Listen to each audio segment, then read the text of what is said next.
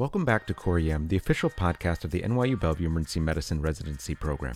I'm Brian Gilberti. And I'm Breed C. So a lot of people in the city, and even in our department, are preparing for the marathon as this is being recorded.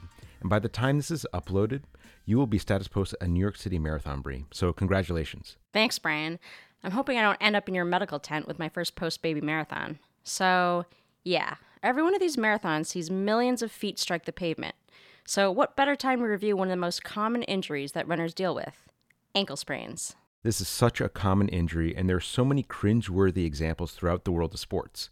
In fact, this is considered, as you said, the most commonly injured joint in sports, with jogging being the most common activity in one review. And it doesn't just stop there. Even lay people and accident-prone people are susceptible. Yeah, no one is safe. And part of that is because it's such an ambitious joint. The talus fits snugly between the distal fibula and tibia, making up our mortise. And it's all wrapped up in many ligaments that are mainly comprised of the medial deltoid ligament, syndesmosis, and finally, the downfall of many athletes, the anterior talofibular ligament, or the ATFL. You're exactly right. This one is going to be the cause of a lot of hobbling. And in fact, injuries to the ATFL account for 85% of all ankle sprains. Part of that is because this is the weakest of all ligaments, and another part of it is the mechanism. So when we roll our ankle, we invert it and not evert it, which injures the ATFL. Exactly. So ATFL sprains are the ones that we'll focus on today, but to round out the other two common types, 1, medial ankle sprains. Those are much less common because the ligaments that make up this complex are much stronger than the ATFL, and the eversion plus or minus the forced external rotation that was required is uncommon. Secondly, there are the high ankle sprains or injuries to the syndesmosis. These are usually seen in collision sports like football or soccer. Some recent celebrity victims of the high ankle sprain include Saquon Barkley and Steph Curry. Okay, so let's talk about how we categorize these injuries. Yeah, so the grading system is pretty straightforward. You can have a grade 1 through grade 3 sprain. And it's important to get a feel for those because this will determine how we treat these. So a grade 1 has mild swelling, tenderness, and there is no instability, and they're able to bear weight. These are without quote-unquote macroscopic tearing. Now for grade 2 sprains, these will have moderate swelling and tenderness and some instability and some loss of range of motion. There will also be some difficulty with ambulating or bearing weight. These represent partial tears to the ligament. And finally, grade 3 are, as you guessed it, the severe ones, with extensive swelling, ecchymosis, tenderness, and they can have some mechanical instability, and patients cannot bear weight with these injuries. These are due to complete rupture of the ligaments. Okay, so that's pretty straightforward, grade 1, 2, and 3. I think this grading clues us into what we should be looking for on exam. Swelling, ecchymosis, tenderness, mechanical stability, and ability to bear weight. Brian, what else should we be focusing on during the exam? So I'm an admirer of the auto anchor rule, and these cases by and large are when we should be using this rule. I say that because there's overlap between the mechanisms that cause ankle fractures and ankle sprains. So to review, you want to palpate to see if there's any tenderness over the posterior edge of the lateral mal, the medial mal, the base of the fifth metatarsal, the navicular bone, and finally, assess for inability to bear weight and take 4 steps immediately after the accident or in the ED. This has a sensitivity of nearly 100%, so it's pretty good at ruling out fractures.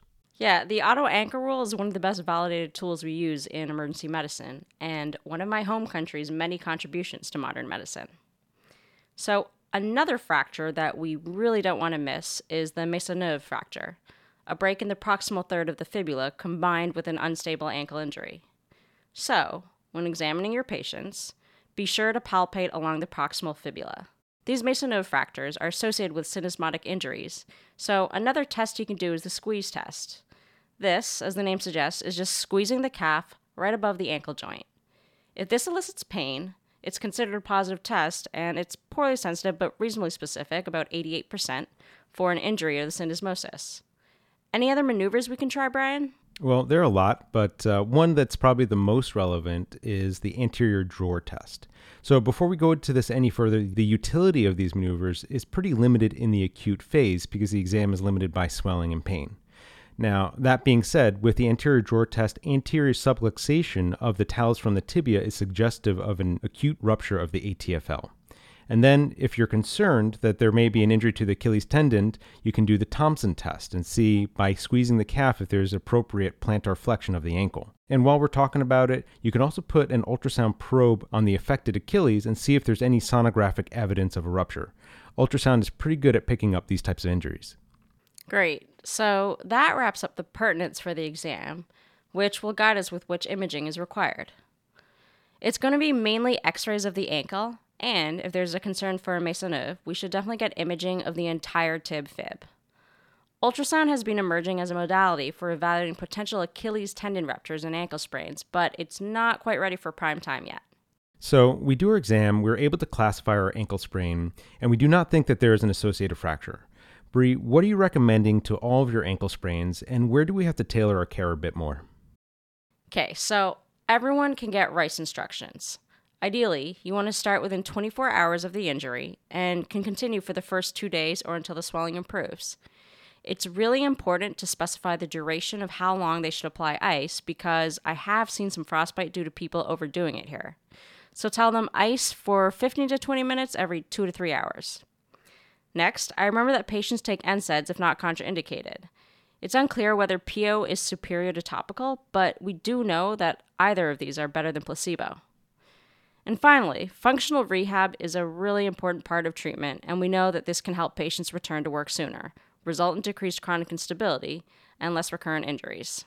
All right, so all really good things. What type of things specifically are you recommending?